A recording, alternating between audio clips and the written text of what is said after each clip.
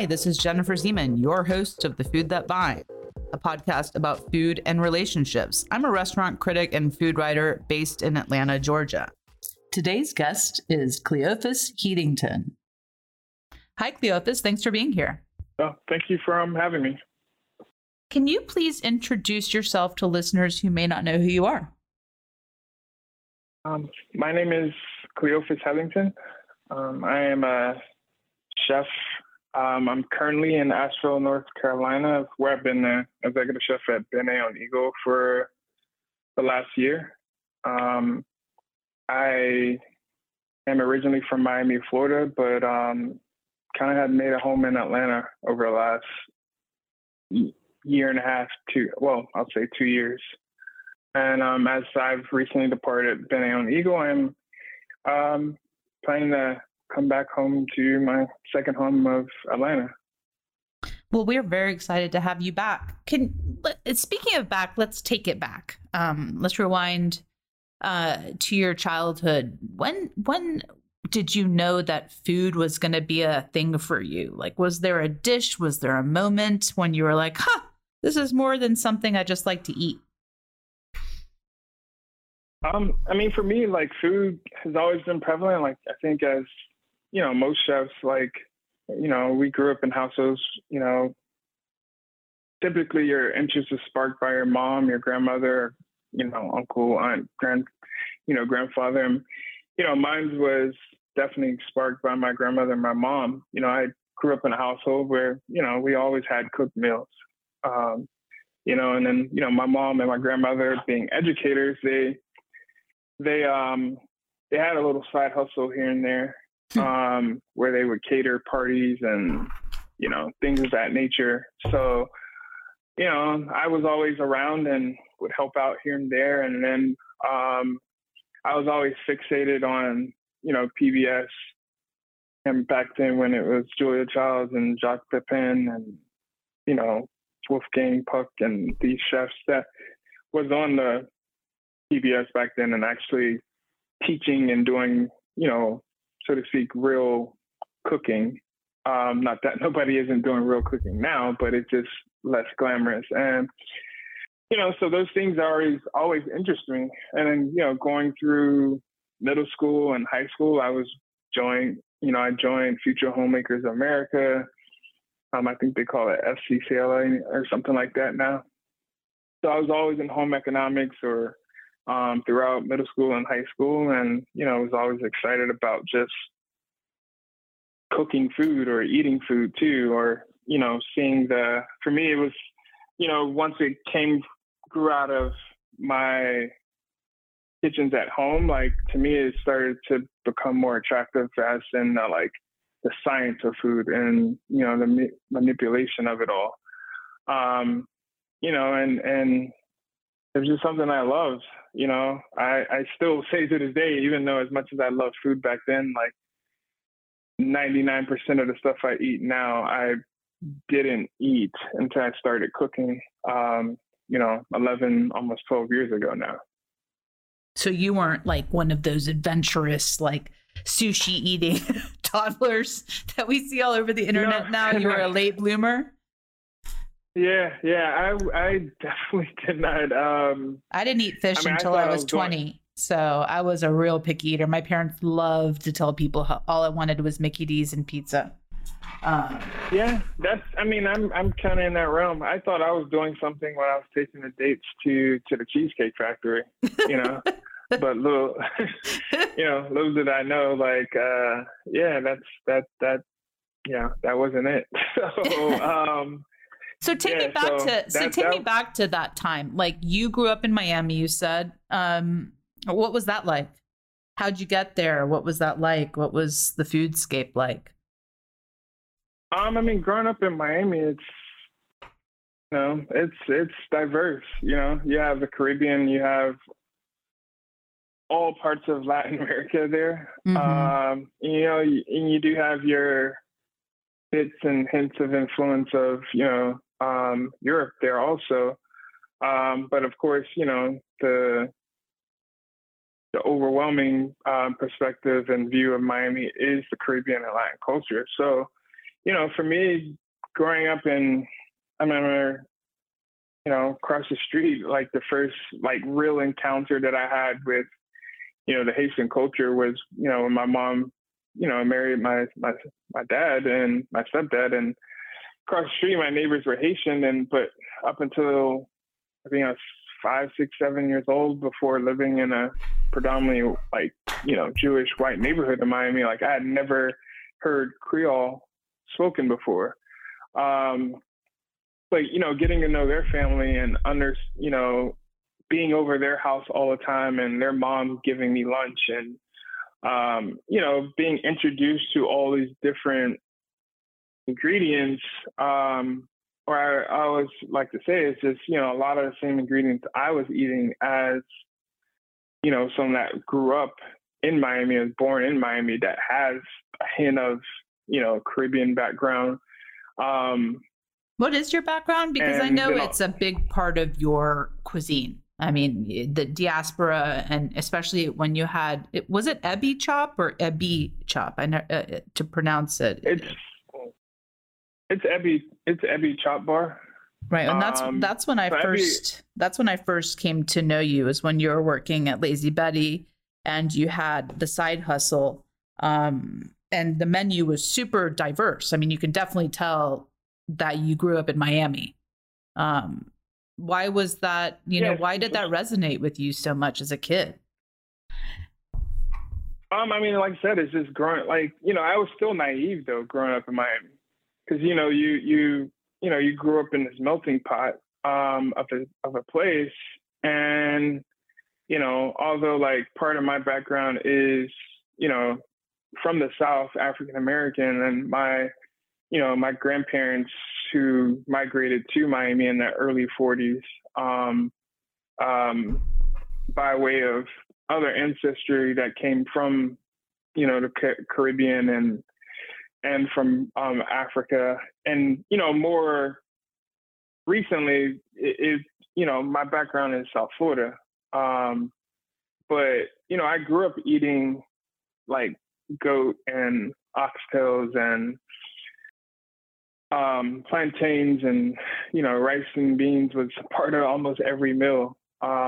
So being in Miami was whether it's one of my best friends who was Guatemalan and another best friend of mine who was Cuban, it was just being around all my friends and their grandmothers and their moms and dads, and the music that significantly influenced how I look at food, and, even being naive to the point that back then, like I used to, I would see someone that was Afro-Latino and think like, oh yeah, maybe they had a African-American dad or an African dad or mom, and, their other parent was, white Hispanic, not knowing that back then that, the significance and the ties to, the African culture was not just so recent. And, it's growing up and then leaving that bubble of South Florida, and even learning more as I joined the military out of high school. And then even, after the military, going into the public health sector, and, traveling and living in Africa, and, spending time in Haiti, that, I really, even back then, eating the food that I was eating, not knowing that, 9.5 years later, after that, I would start cooking. And then even 5 years into my cooking career, I would start, doing a pop-up that focused on the African diaspora. So it's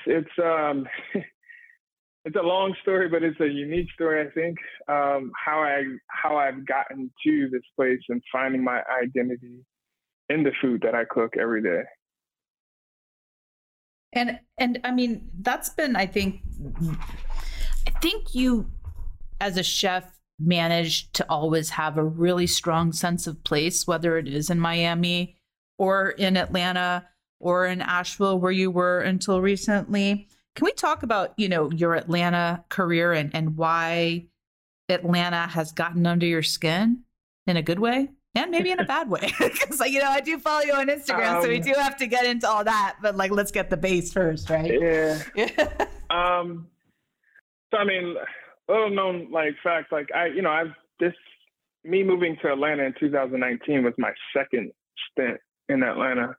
I don't know why the hell I chose to move there back in, well, actually I do. So back in 12 and 13, I moved to Atlanta and I was part of the opening team of the Optimist. As most of us know, that was kind of around the time when, Ford Fry was coming through and crushing all the buildings and taking over the rest of the scene in Atlanta.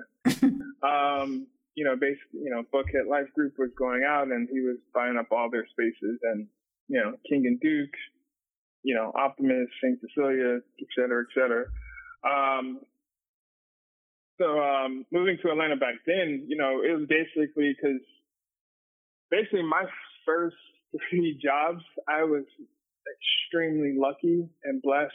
Not blessed on the side of being part of opening of a restaurant, because that's fun, but it ain't fun. Being a cook and helping opening up your first 3 restaurants as a cook or as a prep cook in my first job. But also I sound blessed because, nobody knew that these 3 restaurants would be all best new restaurants, with Bon Appetit and be finalists for James Beard, all in succession in my first 3 jobs. It's wild. And, but I always say, opening up the original Yardbird when it was really just supposed to be a food, chef-driven concept. And was that in Miami or in New York? Yardbird that you opened? No, that was in Miami. The original Nice. Yardbird is, but I say that set the foundation for my career. And I just say I ended up in Atlanta in 12 and 13 because the last restaurant I had worked for in what was 2012, Cypress Room, the chef de cuisine there was friends with some of the guys who had came over from Kraft that recently closed in Atlanta to help, be all of a sudden part of Ford Fry's group. And that's how I ended up getting there and getting the job there. It almost took me 2 months to get in there because they weren't hiring because they had, openings. But I was there for a year and a half, and, the first year and a half of the Optimist, and, I loved it, and I loved what Atlanta was and what it was becoming at that time. But at the same time, I saw the writing on the wall of what it was like working with Rocket Farms and Ford Fry Group. Again, connections with people at the Optimist allowed me to, from there, move to New York City. And that's how I got a job working, did a stage at Per Se for a couple months and then eventually got on and was working with the John George Group. I mean, you literally have worked at so many high profile restaurants. It's wild. It's wild. I mean, even for an Atlanta chef, period, But it's, like I said, it's being a part of the Yardbird when it first opened, and then Kong River House, and then the Cypress Room, and the Optimist is who knew? And even me back then, when I first started cooking, it just ties into the fact, like I said, 99% of the stuff that I was eating, I didn't know what it was. I didn't know what an artichoke. I mean, I had seen one before because I was a bag boy in high school at a grocery store. And I remember seeing it for the first time and not having a clue what the artichoke was. Coming back to my cooking career, and now, this is an artichoke.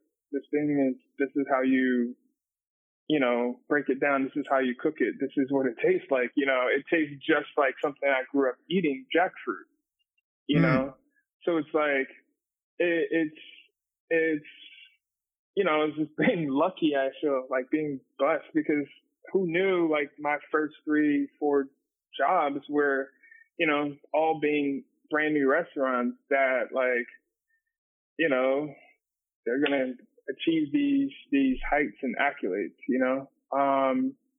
So I, you know, yeah, when I eventually moved to New York, I knew what I was doing. I was going to try to continue to work in the best restaurants. Mm-hmm. But my first 4 jobs were just, it was just the luck of the draw.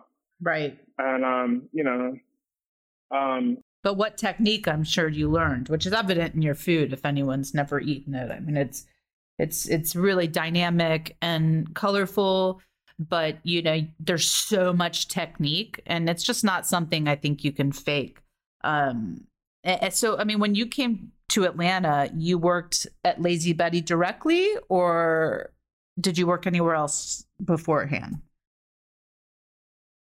So when I moved back to Atlanta in 19, I had a brief stop as an executive sous chef for I'm not going to name the restaurant. It's up in Sandy Springs that had just opened. Mm-hmm.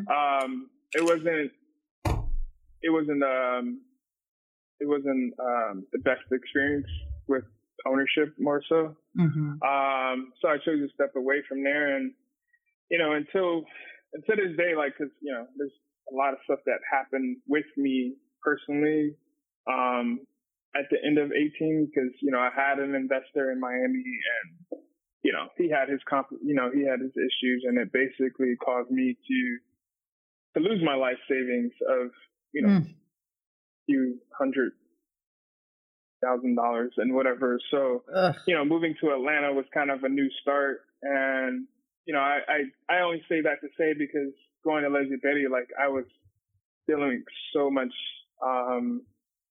like depression and like imposter syndrome and all that stuff. And, you know, getting a job at Lazy Betty and working with Ron and Aaron and Austin and, you know, KT and Christian and Tia and all these, you know, other people that were working there from the front to the back, that like, to an extent, I say like, you know, that place probably saved my life because I was in such like a bad space at that time that, you know, I wasn't sure if I want to keep cooking, and I was sad and depressed. Kind of had disconnected from my family, and you know, relationship I had ended, and so you know, going to work at Lazy Betty, like, and then allowing me to you know, eventually once they even I earned their trust, I should say, allowing me to do, you know, a pop-up or two there was, you know, like, you know, the best thing that could have happened to me. And that time of, you know, the end of 18 and 2019. Because, yeah, it was a rough year. It was a very rough year. And then little did I know, it wasn't even really over, that the hard part of it. Yeah. Then the pandemic hit, right? Well, I mean, that's well, for me, you know, it felt like a pandemic hit before the pandemic actually hit, because, you know, like when we first encountered each other, you know, with, you know, I think you were still at Atlanta Magazine, and, you know, my pop-up being, you know, named best pop-up and all that stuff. At the time, like, you know, I had left Lazy Betty, and then I was at the Lawrence as their executive chef. But, you know, around that time when all that stuff happened, you know, one of my best friends and sisters had passed away. And my grandmother passed away on Thanksgiving Day, 2 days after that. And then I had a cousin who came to my grandmother's funeral. She ended up passing away the weekend of the funeral. So much tragedy. And so that's what really abruptly caused me to just step away from the Lawrence back then at the end of 2019. You know, and then my birthday is January 4th, and my grandfather had the same birthday, and, you know, him and my grandmother have been married for 67 years, and we already had planned a 90th birthday for my grandfather. So, you know, we celebrate that, and then this is where my disappearing act in Atlanta kind of happened. It's like I got, 4 days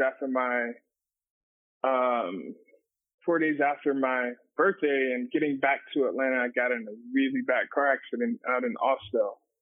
And that same weekend and week because I was actually out in Austell trying to pick up a pig's head to do head cheese, because I had like a couple pop-ups scheduled in succession at Lazy Betty.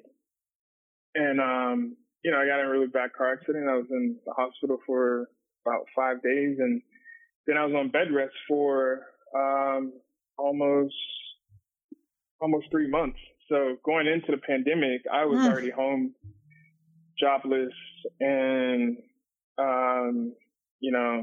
stressed out, and all those things of what I had already been experiencing in 18 were just starting to just creep back in as into the mental health space of, the anxiety and the depression.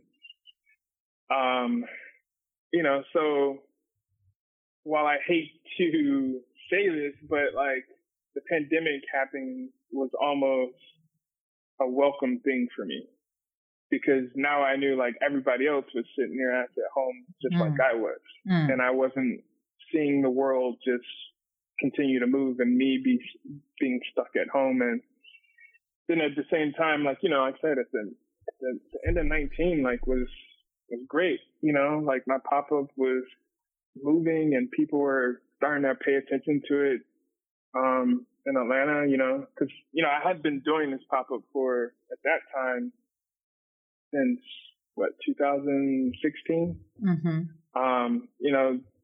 It had evolved into what it is now with the name and just the sequencing and consistency. Yeah, definitely had legs. I remember I was writing the best new package with Nicole Taylor for Thrillist for the best new restaurants at the time, and we had Lazy Betty. We awarded it to Lazy Betty for Atlanta.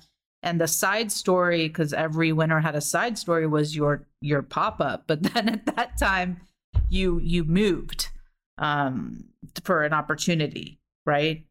I'm not sure if that's if the timing is correct on that. Yeah, I mean it was all just symbiotic and perfect synergy of everything.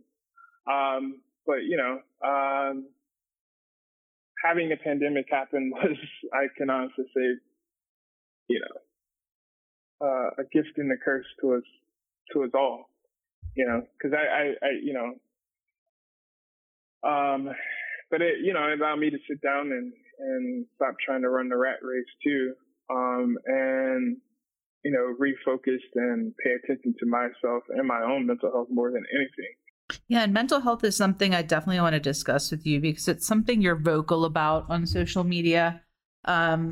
You recently left your positions in Asheville, citing mental health. Prioritizing it. Kudos. More people need to do it, especially more chefs.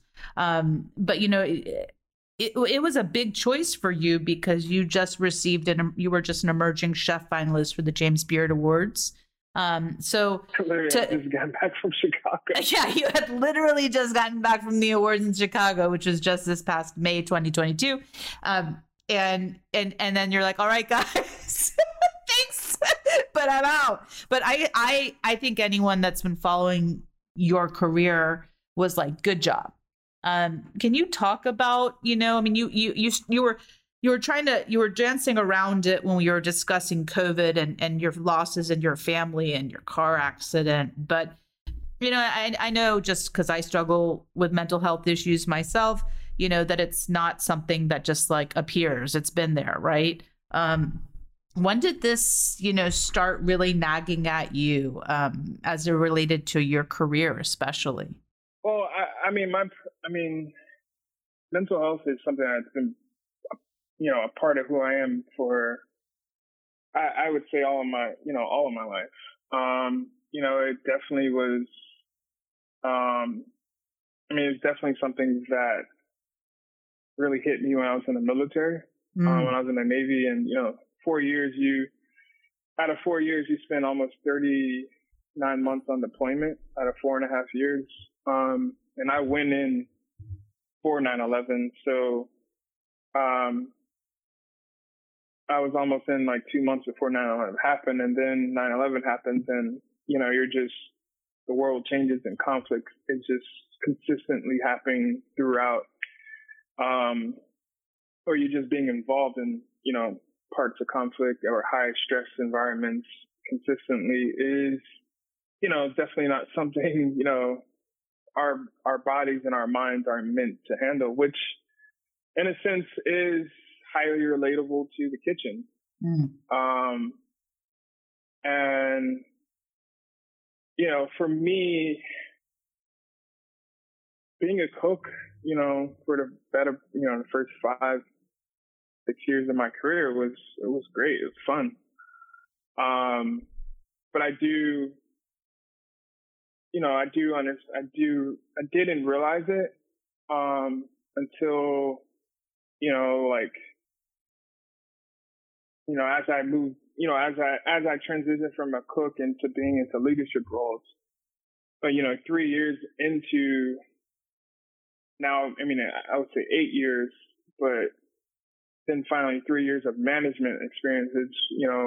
When I had partnered with these guys in Miami, and we opened up a seafood oyster bar called Shelley's, and it was extremely well received. And but Miami is Miami. If you're not in Wynwood, Brickell, Miami Beach, it's hard to and you're more of a destination location kind of restaurant, it's hard to attract people. But in closing in that space was when I really started to notice and really admit to myself that this mental health, this mental illness is not just I go to a therapist consistently for a month or two and then it's fine, but this is something that is actually a part of who I am, and it's the daily experience is a daily fight. I know I perceive an image of strength and leadership a lot of times, a lot of people, but even with my cooks and even with management and ownership in places I work, I've always tried to be as transparent as I am. It's like, look, I deal with mental health, and it's not just a once a week or once a month or once a year thing. There's days that you might be talking to me, and in that moment, I might be having a complete internal anxiety meltdown and breakdown.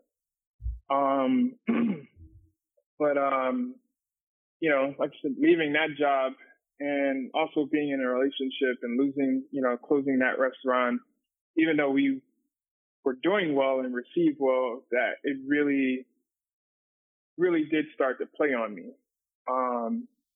And, that was 2018, 17, when we were open for about a year and a half. And, that's just when I really started to admit to myself and say, okay, you need to get help. You need to seek therapy. Because the depression, the anxiety, in a sense, most people attach PTSD to, someone that has been in the military, but PTSD, which, obviously what the acronym stands for, post-traumatic stress syndrome, that was a post-traumatic stress syndrome that I was experiencing in the closing of, essentially something that was my baby and the first thing that I had really creatively had poured into. Within those stressful moments, I damaged friendships, I damaged my relationship. I entered into another business partnership with someone that was an investor, and that, he did me wrong and I lost, a lot of money. It was just, it was a flow of things. And even though I started seeking therapy and I was doing it consistently, but, at the same time, there's still that battle of, even though you are getting that treatment and you still got to practice and use the tools that you're starting to learn from this licensed therapist or, doctor or psychiatrist.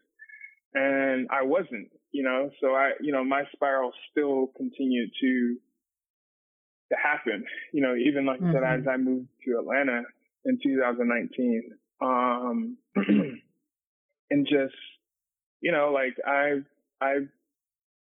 wasn't doing the work to take care of my mental health. I was doing it loosely, but not as, giving myself the time and the space and, working and using the tools that I needed to continue to improve myself, because, I had allowed so much of me being a chef and the food that I do to become my identity as who I am as a person completely, instead of, maintaining that divide that we all need as people who work in this world to, like, okay, this is work and this is life. And, and still to this day, and, it's something I struggle with. I think that's what most ambitious, hardworking, and especially creative people we struggle with. Because yeah, that's what we talked about, right? The imposter syndrome. When I saw you at the farmer's market, we were talking about imposter syndrome. Yeah, it's wild. But I said to you at the time, just what you just said.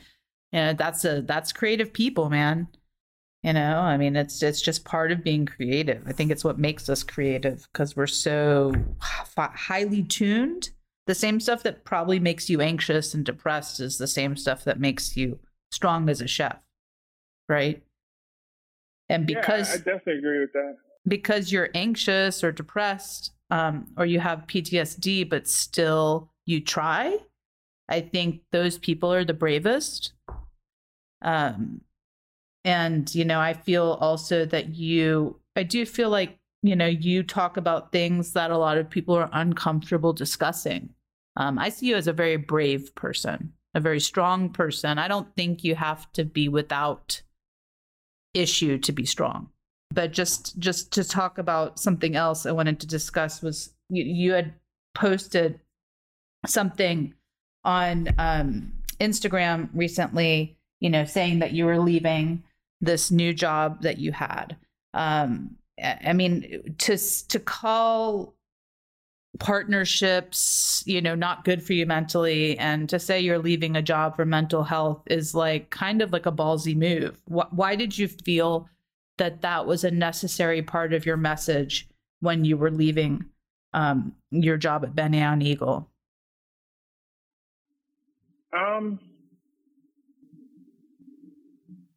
And because ownership changed within my year time at Bene. Originally going there, I was hired by, Chef John Fleer, who in himself is, like I always tell people, the best chefs in the world are the people you usually don't know. And to me, John Fleer, who was the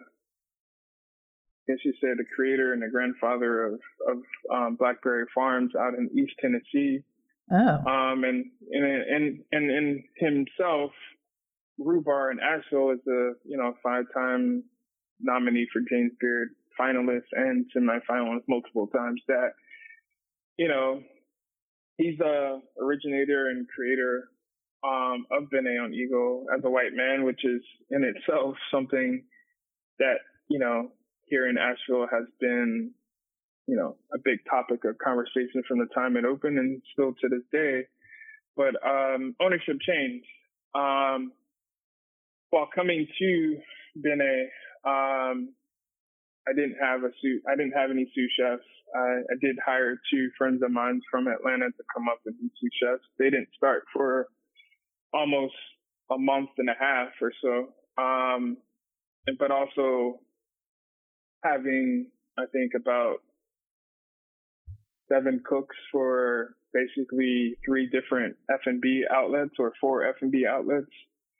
Because part of the lease agreement, although we were independently owned by John Fleer, the lease agreement he had with the hotel is that we had to provide services for their their banquets operations lounge, and we had to do breakfast 7 days a week. Yikes. So for me, like, I can say that while I won't say that they misled me or did not tell me things, it wasn't completely explained or wasn't full. I don't feel like it was full clarity and transparency of what I was getting into also.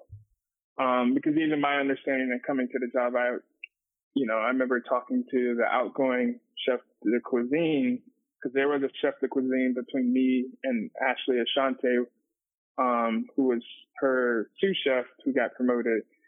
I remember him mentioning, like, yeah, the hotel is supposed to be hiring a banquet chef, but not only, basically I went up there for an interview, was there for 2 days, and then I moved back to Asheville, and a week and a half later. Fast. So it was just all very fast. I mean, there's a lot of questions I didn't ask, and probably, to the extent didn't get full answers or transparency on. And at the same time, to me, like, I think I'm not placing any one blame on Fleer and his group or, even on myself. Is that, like, for me, like, I know I was just super excited for the opportunity. It was going to be my first job in almost 2 years, because like I said, I hadn't worked since the end of 2018 because of all the tragedy and the car accident, and then the pandemic happened. And then I knew, I didn't even know the job was open.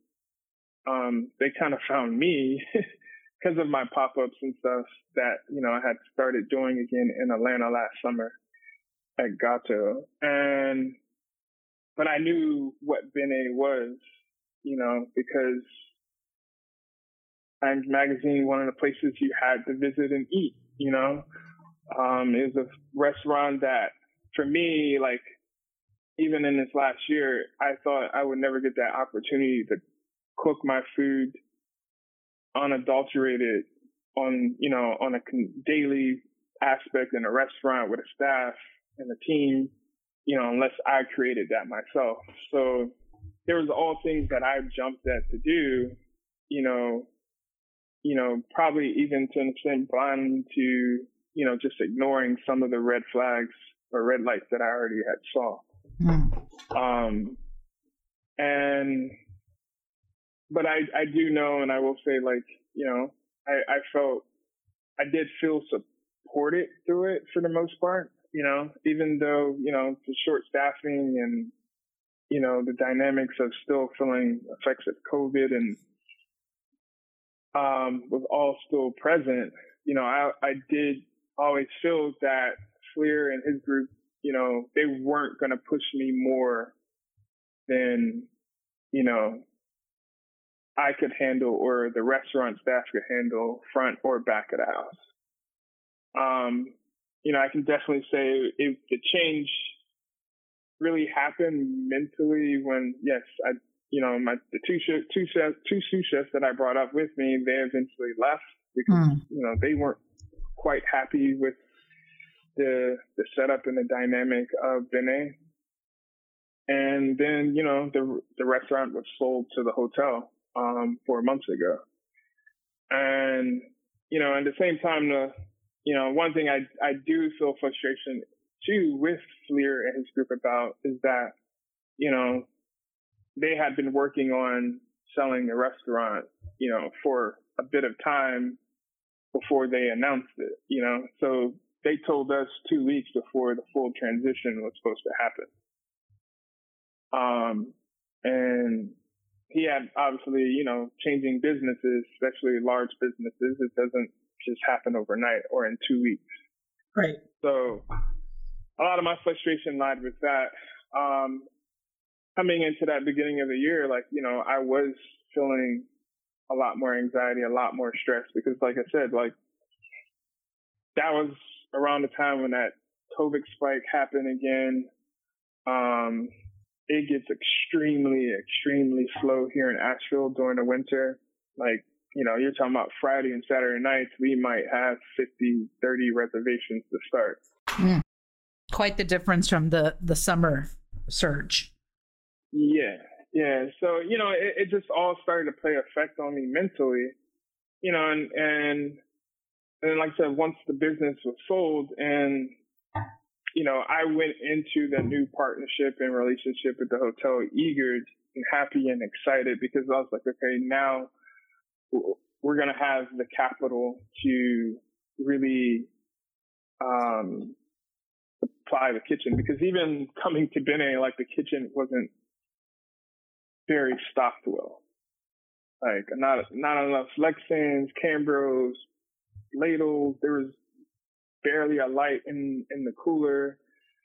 Not enough plateware. It was just a lot coming into that space. Coming there, it's like the reviews were down, sales were down. I do know we were coming out of COVID too, so I know that did play a part on it, but it just wasn't a happy space. Like, it didn't feel good. Like I remember eating there when I came for my interview and tasting and all that. And I just felt the coldness of it, and and I say we because the 3-4 guys that were there with me from like day one, while they're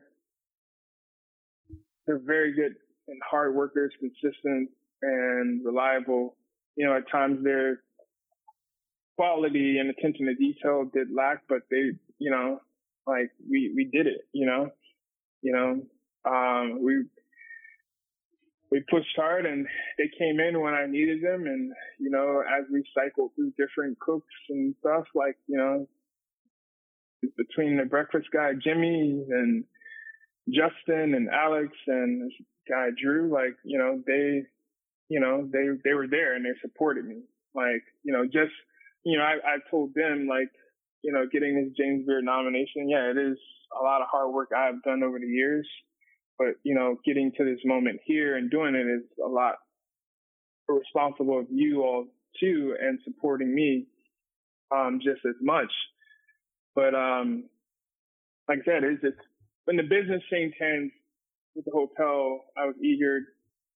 Staff was able to get like full health benefits. We were able to raise our hourly pay rates to be more competitive with what things have risen to now to being between 18 and 23 and $24 an hour for a line cook, no matter the experience, which is like, I remember my first job, like working at Yardbird. I worked there for 2 months for free. And then I started prepping overnight shifts, making $9 an hour. And so it was a sharp contrast for me to like, damn, like you have no experience, but I have to pay you $18 now. But I'm happy to do that because I think everybody in this industry needs to start paying people better and giving them a living wage.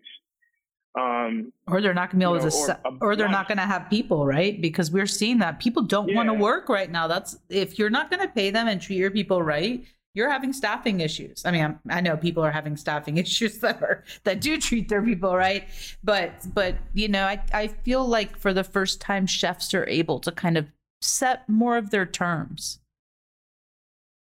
At least I hope that's what it's like. I mean, I definitely agree with that. And I was, like I said, again, that's one thing that I did appreciate working for Flair Group before the company changed, the restaurant chain hands, is that, they understood the perspective from the restaurant and from the chef's perspective. As the hotel took over, they operated to me as just another hospitality entity, like we're going to do these things because we're associated with the Hilton brand, no matter what it is to the detriment of our staff or our community, like the same time the business was changing hands, I basically had a brand new staff. There were only 2 people on staff Yikes. that had been there longer than a month at that time when the business changed hands around the end of March. And I didn't have any sous chefs too at that time. So at the same time the business changed hands, I had a completely new back of the house staff that I'm also trying to, teach and learn and get, they're trying to learn how to work with me. I'm trying to learn how to work with them, all at the same time, still trying to be consistent with the food and the execution of service that we were, we had been providing, and then, the hotel decided to not bring on the current GM. So they fired him, and then the front of the house was kind of like all over the place. And now I'm, still, I'm executive chef. I already had been the executive chef, the prep cook, the banquet cook, the lounge cook, now I'm also a part-time front of house manager and food runner, and busser too, just because of now that disarray and dysfunction in the front of the house. And so, I was very eager and excited about that new change, but just the way the hotel and the GM approached that transition of just full bore on, now we're going to do in-room dining, now we're going to do lunch, now we need to do amenities for guests checking in. That's three. Oh, and we're going to, extend F&B hours of operations just so we can fall into guidelines with Hilton, And to me, I still don't believe Hilton said these are a requirement. I think there were maybe guidelines that you need to, get to or fall into. But, I also think that there was greed within starting to execute these things as the GM was trying to just put all these things out, within a certain amount of time, because at the same time, they never did in-room dining. They barely did lunch before the pandemic, and they never done amenities. And the hotel was not structurally built properly to support all that, because there's only one kitchen, and it was a restaurant kitchen, and the restaurant kitchen was not that big either. So for me, that's when my mental health was really starting to be affected. And from the time when I found out, and I guess it was like the end of February when the semifinalists came out, like it was probably like, it wasn't that duration from that time until going to Chicago was not the highlight of my career. It was probably one of the more disappointing parts of my career, because this is something that, you want to revel in, you want to celebrate. But I was struggling, to get through, those last 5 months I've been in. And I'm thankful that I did finally have a solid, I was able to finally hire a group of solid guys to work in the back of house with me. I finally found the right group of people.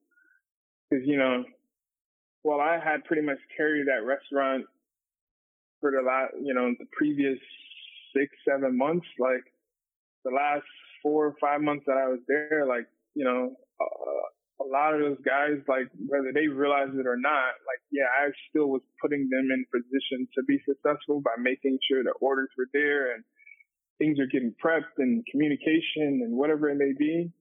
I mean, they were there and showing up for me when there was a lot of days where I was physically there, but mentally not even close to being in Asheville at all, probably. So appearances are very 'cause there's deceiving, me- is what you're saying.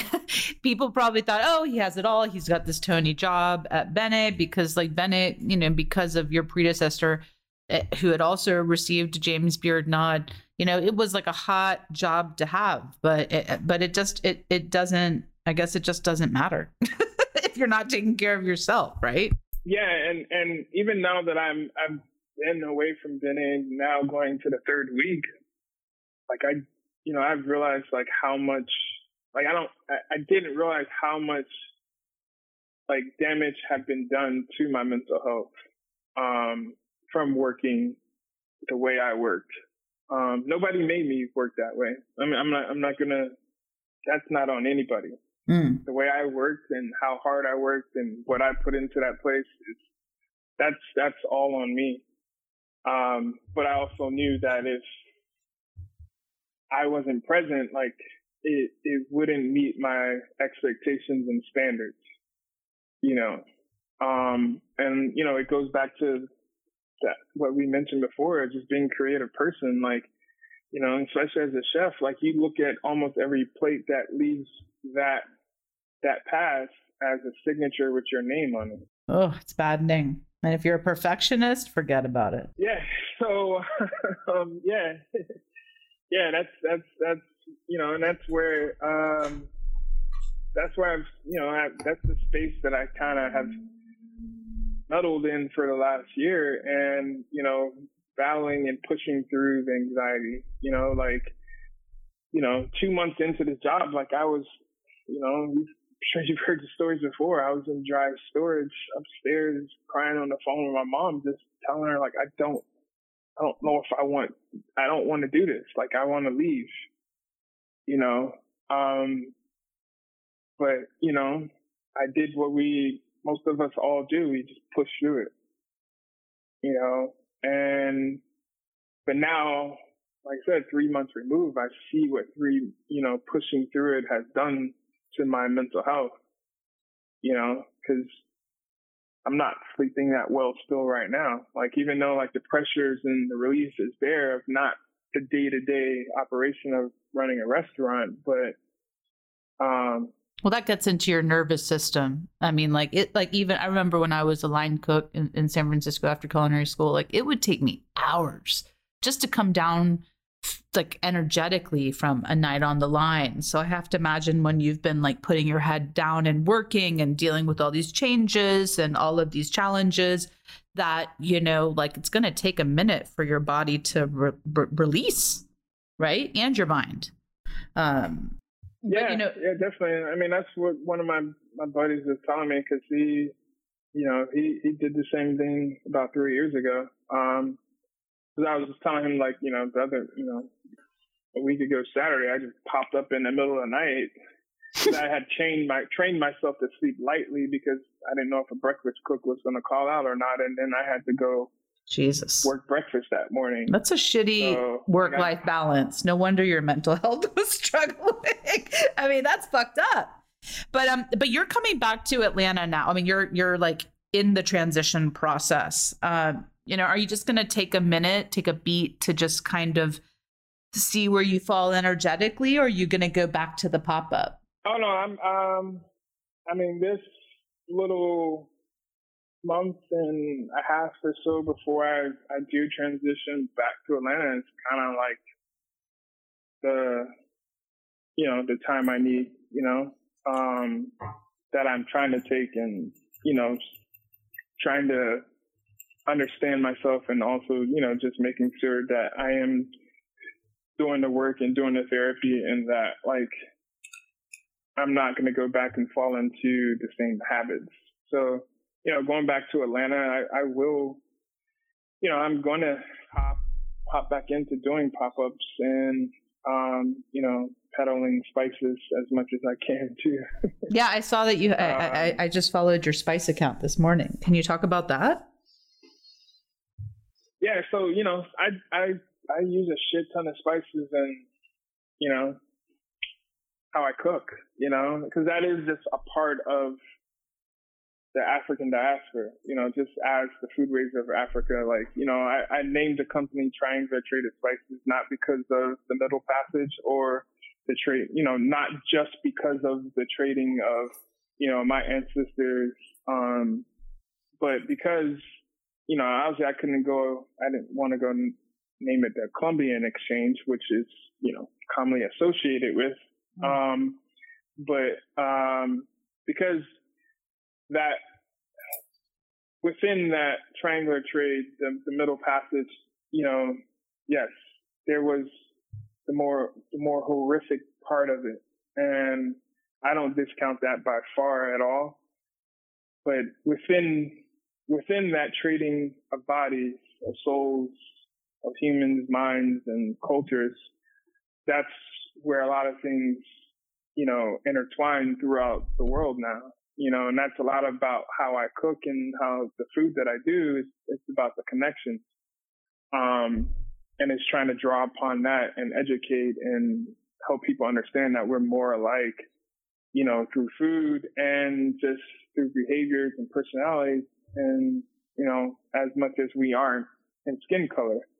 But, triangular trade of spices, it focuses on like the trading of the cultures and the goods that were involved in that horrific time in this world. So, like I cook with a lot of spices. So it was always naturally something that I wanted to do. Oh, I think it's a brilliant transition. Absolutely. I mean, do it. Yeah. I don't think there's anyone in that space right now in that specific Caribbean space of those types of spices. I mean, you have like Marwan, doing Spice Walla, but this is like a different kind of vibe, I think. Yeah, and little did I know that Spice Walla was based out of Asheville. Yes. Yeah, and I didn't realize until I interviewed him, it's an older company. I thought it was newer, but it's like, at least like in the double digits.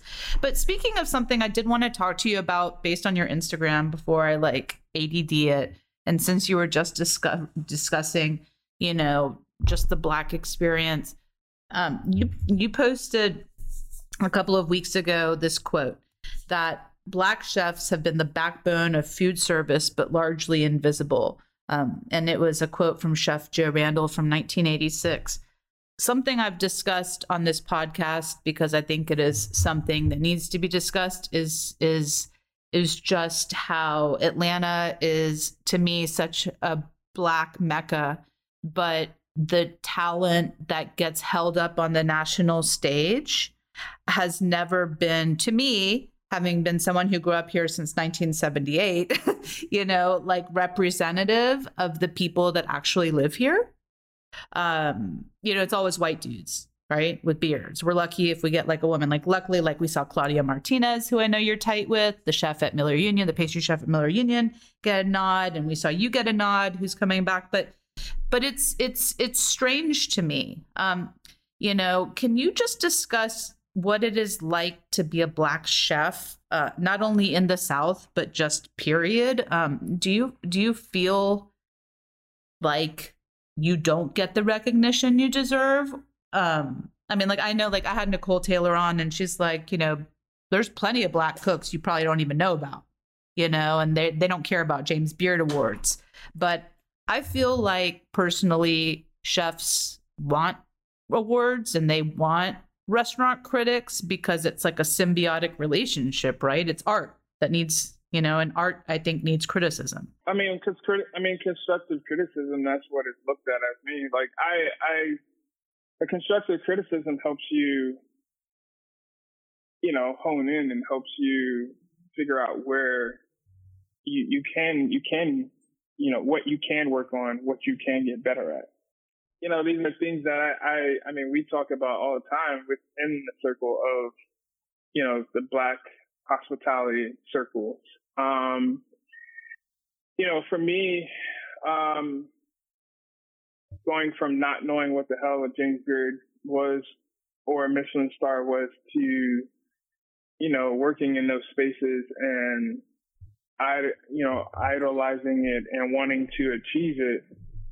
Because, even coming to Benet a year ago, that was clear cut one of the standards that I set, for them. I was like, look, I want to be in a position. I don't want anybody, I'm not trying to ask anybody to put me in a position to I want to be in a position to be able to win a James Beard. I want to be in a position to be one of Food and Wine's best new chefs, you know. Why? Because I always tell people, like, it is like the stamp of white validation in the food circles for Black chefs. What does that stamp of white validation translate to? Opportunity, exposure.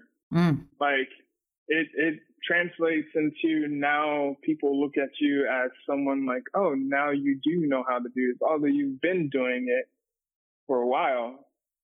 I mean, whether you're white, Black, Latino, or Asian, like, it's all a stamp of validation from white America. I feel that now you know what you're doing. Now we can work with you. Now we can invest in you. You're commercially viable in a way. Exactly.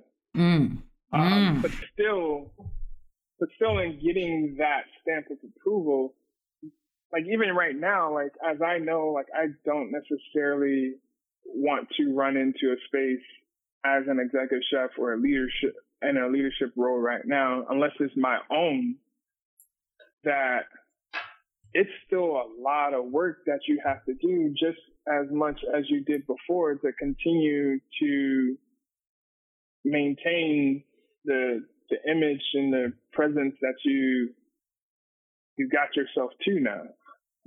You know, so now it's almost like even more of a, you know, a feeling of pressure. And then, like, there's a lot of stuff I do love a lot of the things that the JBF has done in their, you know, audit of themselves over the last years. I was going to ask you how you felt after going this year. I still feel it still lacks. It's still a lot. Like, I know nothing is going to be fixed overnight, which is, you know, 2 years is overnight for almost 20, 30, 40 years of, you know, what they have been. I mean, I hope to, now that I'm affiliate with them, I guess, I hope to continue to be a part of their evolution and, you know, to being, you know, giving more opportunity and exposure to marginalized, you know, groups of chefs and, you know, genders. But, you know, even just the simple thing of them not even, you have to pay your way to Chicago. Yeah. You know, like, plane ticket, hotels, like, they give you one complimentary ticket with this. What I found out, you know, not even knowing this, because that was another thing that was frustrating to me, is that, like, to an extent, like, I've gotten to this place on my own. You know, yeah, I've had like I said before, I have a lot of good and reliable, great staff and people working with me, front of the house, back of the house, that has helped me sell this food and do this and do that. But as far as the work side of it, like, of conceptualizing dishes and perfecting recipes and making sure it's consistent and all these other things, like, I've essentially gotten to this place on my own, like, and then being in Chicago, that was something that I realized more than anything, like, because every chef or restaurateur that I met, like, they were there with their team.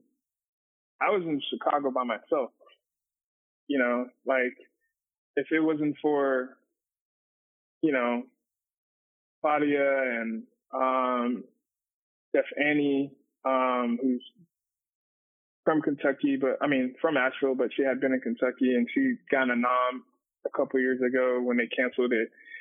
And, you know, Clay Williams, who's a photographer, and Sajine, who was in my category for New Orleans, like, you know, I would have been a complete loner up there. Because nobody from Benet, from the hotel, came with me. Nobody supported me. Like, they didn't even, like, you know, advertise it. Like, things that got posted on social media or social media. I saw Chef Steven Satterfield was with Claudia blowing her up, gassing her up, Yeah. putting her on Instagram. Yeah, I see what you're talking about. So you didn't have your team with you. Yeah. Yeah, and I've been like that since I've been operating in these spaces, and that goes into part of being a Black chef. A lot of the times, the work that you're doing it solo until you start to cultivate a team. Because a lot of times, what's happening with Black chefs, even with what happened with the cookout event that Chef Max and Justin Dixon of Humble Mumble and Chef Max of the Lawrence in Atlanta, the cookout we did a couple of weeks ago with Brian Furman and everyone. Yeah, the West Side Motor Lounge. Like, nobody in Atlanta wrote about that. Not a single person spoke about that. I think Punk Foodie did. He's this guy. He's you're right. Yeah. But I mean, no, I mean, like Eater, Atlanta Magazine, the AJC, like, the larger footprints, like where, and that's a lot of times, like, even the same thing. How can I feel about like Miami, like I feel like a lot of times the food media in Atlanta doesn't really elevate and support the Black chefs as much organically as they can be. I agree. A lot of times it has to be the PR person or the marketing team or whomever reaching out, or if that chef doesn't have a relationship with, someone like yourself or Mike Jordan or Wendell Rock or some of the more affluent food writers in the Atlanta area, like, you don't get heard or noticed. And that was one thing I can say I've kind of appreciated about, I have appreciated about being in North Carolina, is that, like, the food writers here, they're not just latching on to the things here and there, but they really are invested in the food culture of North Carolina, and even more so, like I've seen it now, they're even more invested in elevating the Black chefs that are here in North Carolina. And Atlanta is not like that. Like I always say, like, the Atlanta, just from in general, Black chefs, we don't get to be in the opportunity of where I have been the last year, to be in charge of a high profile restaurant with a budget, to do the food the way you want to do it, completely unadulterated. And secondly, be able to position you with a great PR team to elevate the great food that you're doing. So that's the difference in most spaces that most Black chefs end up in. And then even if they are in a high profile restaurant, they're the chef de cuisine, or they're cooking someone else's food, and it's that chef's owner who is the image of the restaurant. It's like one Black face in a kitchen of all white faces. You do see Black cooks, but it's never, at the top in Atlanta, which is why I'm glad to see you coming back, because I do believe that there also need to be Black chefs in those positions to model to younger chefs that are coming up, so they know it's a possibility. But if, like you said, I mean, to me, and it's scary, because I'm not gonna lie, because I am terrified, because it's a thing that's sometimes commonly associated with Black people in our culture, where they call it the Black tax. Whereas now that you're in this position where of affluent identity, whether it's just with attention or money or being able to get opportunity, now it's expected of you to uphold and uplift and, the rest of, Black culture and all this stuff, in spite of everything else that comes with it. But at the same time, like, I am scared too, not from just that Black tax perspective of things, but also just like I am an outspoken person. Like, I am comfortable enough who I am to speak my mind and speak on things that I feel needs to be identified. That how am I going to be received now? What, how can, like, I'm not trying, I want the Black creative community, and especially the culinary community and F&B industry in Atlanta, to come more together. And because I feel like there is a bit of separation, there's a bit of clickiness within the culinary spaces in Atlanta. And I want those things to change. I want there to be more cohesiveness and, knowing that there is space and opportunity for all of us, and that's just not even just Black chefs. That's just all ethnicity groups. That's why, I'm excited to get back to Atlanta because of, it does feel like home. I've developed in a short amount of time, like, a lot of great relationships, with a lot of great people there, whether it's Claudia or Maricela or Max or Chef Ron or, Aaron and, friend Kristen, who's a sous chef at Chastain, there's a lot of great relationships that I've made. And I want to continue to expound upon that, but not just, and, hopefully us being that new wave of chefs in Atlanta that create more of a community than that has been, I feel like, with the old guard that's in Atlanta. Because I don't feel like there's a sense of community amongst the old guard of chefs in Atlanta. As you digest all of these, things that you've gone through in the past few years, and you make moves now, what's next on the horizon for you? How can people keep up with you? And where can they look for you and your food? For right now, when I get back to Atlanta, I'm just gonna focus on peddling my spices. You're a spice peddler. An old merchant. And I'm gonna do some pop-ups. Me, Claudia, and Maricela, we actually got a pop-up that we're planning to do on August 7th. Oh my God, what's that about? Those are like some of all my favorite people. So Maricela Vega, Claudia Martinez, and you. Okay, tell us more. August 7th, you said? What did you say? Yeah, we're gonna, and Chef Armando, he's gonna let us use his space at Tio's. So the new Peruvian spot, Tio Luchos, is that right? Yeah. Tio? Yeah. Yeah, Tio Luchos. So yeah, we're gonna use his space, and we're still working through it, even though we only got maybe 3 weeks now. But we've all been kind of busy people, so but yeah, that's one of the first things I will be doing when I get back to Atlanta. And then, there's also the, doing about 6 or 9 days or so at 8 Arm. As everybody knows they're closing, and they're kind of don't remind me. Pop-ups are coming there. So sad. Maricela put me on and connected me with them, and there's a lot, so I'll be doing a couple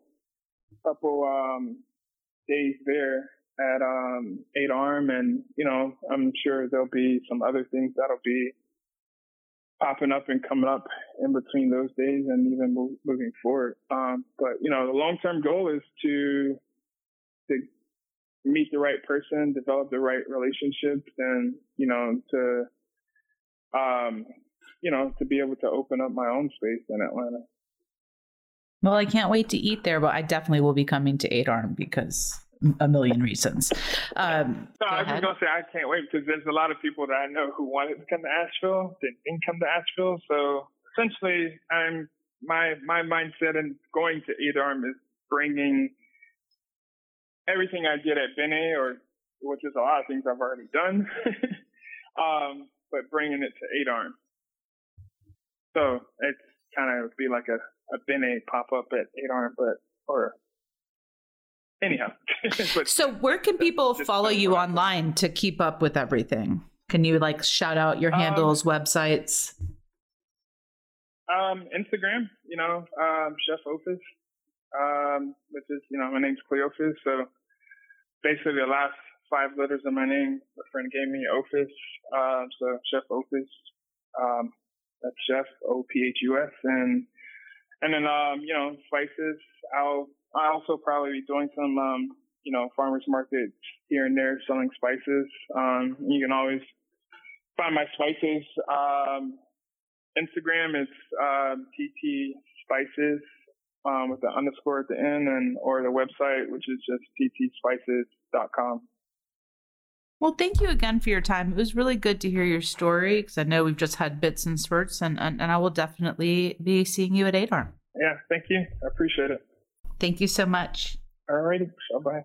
Bye. Well, that's this week's episode, and that's also the end of season 2. Thank you to Cleophus for coming on the show, and thank you to you for listening. I have had such a great time doing season 2 and hope you have enjoyed the show. I'll probably be back at the end of this year, if not the beginning of 2023, with season 3. Keep an eye on my Instagram to see when that season is dropping. Again, thanks for listening, and please don't forget to rate and review the podcast wherever you're listening if you haven't done so already. It helps other people find me, and I also love to hear what you guys think of all of these stories and the show. This has been The Food That Binds with Jennifer Zeman. Thanks for listening.